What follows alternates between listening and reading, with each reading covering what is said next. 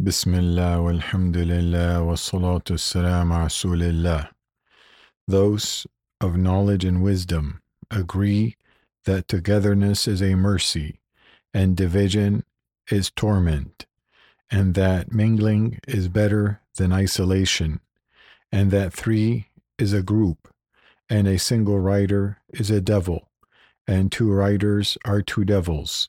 Sticks cannot be broken when bound together, but if they are separated, they break one by one. An individual is weak by himself and strong through his brothers. And it is with this framework that the earth is established in a way that Allah loves and is pleased with for his servants. Allah Almighty said, "And whoever opposes the messenger after guidance has become clear to him, and follows other than the way of the believers, we will give him what he has taken and drive him into hell, and evil it is as a destination." The Messenger of Allah sallallahu alaihi wasallam said, "There are no three people in a town or encampment among whom prayer is not established, but the shaitan takes control of them. Therefore, stick to the congregation, for the wolf eats the sheep that strays off on its own." And he sallallahu alaihi wasallam said, "Adhere to the community. Beware of separation, for indeed a shaitan is with one, and he is further away from two. Whoever wants a best place in paradise, then let him stick to the community. Whoever rejoices with his good deeds and grieves over his evil deeds, then that is the believer.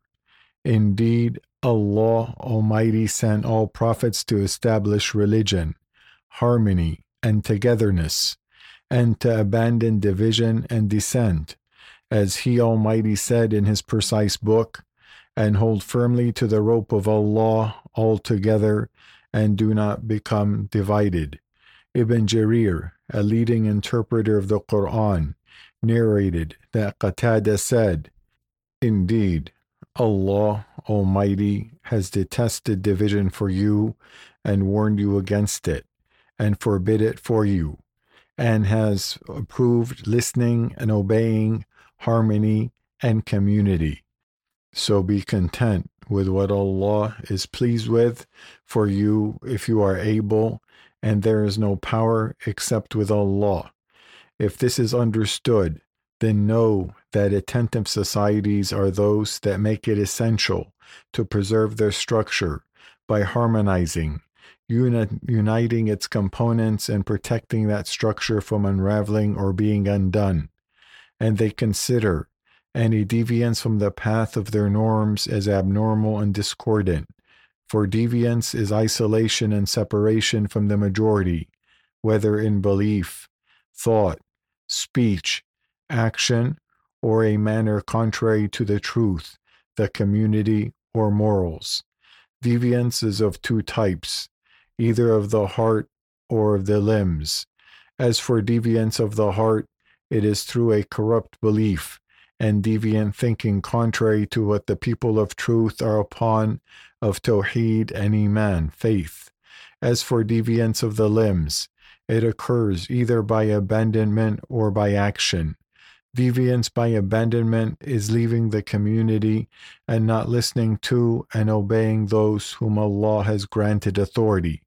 This is a dangerous path, unanimously condemned by scholars, and it is unacceptable, regardless of who does it, because the Prophet ﷺ decisively stated, "One who withdraws his hand from obedience will find no argument in his defense when he stands before Allah on the day of resurrection, and one who dies without having sworn allegiance will die the death of one belonging to the days of ignorance."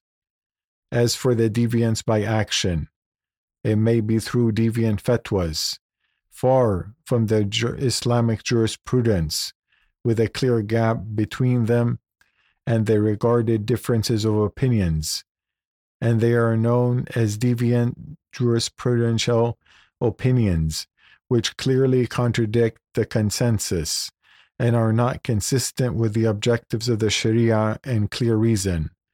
In addition, deviance may also occur in appearance and clothing, such as by wearing garments of fame and vanity, by which the wearer deviates from what is common among people, becoming unique in their attire and appearance such as they draw attention to themselves and are known by it. The Messenger of Allah sallallahu alaihi wasallam said, "Whoever wears a garment of pride and vanity in this world, Allah will clothe him in a garment of humiliation on the day of resurrection, then set it ablaze." The meaning of the garment of fame is that which involves distinction beyond the norm, leading to pride, as well as that which involves excessive humility and modesty beyond the norm, to the extent of feigned modesty. Indeed, the predecessors disliked both types, the garment of arrogance and the garment of excessive modesty. Then know that among the deviances in action is the violation of the natural dispositions which Allah Almighty has instilled in people's instincts, and what He has ordained for them of marriage.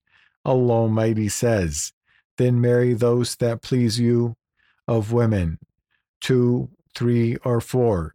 Indeed, deviance in the natural instincts, adopted as a lifestyle by its practitioners, is a violation of the universal law, let alone undermining the religion of Islam and the sound natural disposition. This deviance becomes more pronounced when its practitioners and promoters shift from defending their deviation to attacking, imposing it as an acceptable choice by transitioning from the harsh term of deviation to the term preference to soften the impact of the term on people's ears so that they become accustomed to it and then perceive it as a legitimate personal right, even with apprehension or embarrassment. Indeed, it is abhorred by all religions and forbidden in all revealed scriptures. Lut, peace be upon him, said to his people, "Do you approach males among the worlds and leave what your Lord has created for you as mates? But you are a people transgressing." Indeed, the transgression of his people involved a reversal of the natural disposition, so their punishment was fitting to their transgression, whereby Allah Almighty made the highest part of their land the lowest, and rained down stones of layered hard clay upon them. Know that deviance is evil in its entirety. It is a deviation from the natural disposition, turning away from the knowledge and isolation from the community. Deviance, like other diseases, has causes and motives, some of which are individual and some of which are social. From the individual reasons is a weak religious deterrent, or complete absence of faith, or conceit and love of standing out to gain fame. As the popular saying goes, stand out to be remembered. Among the social reasons are bad companions and various influences, due to the neglect of reliable sources of knowledge, upon which seekers of wisdom rely.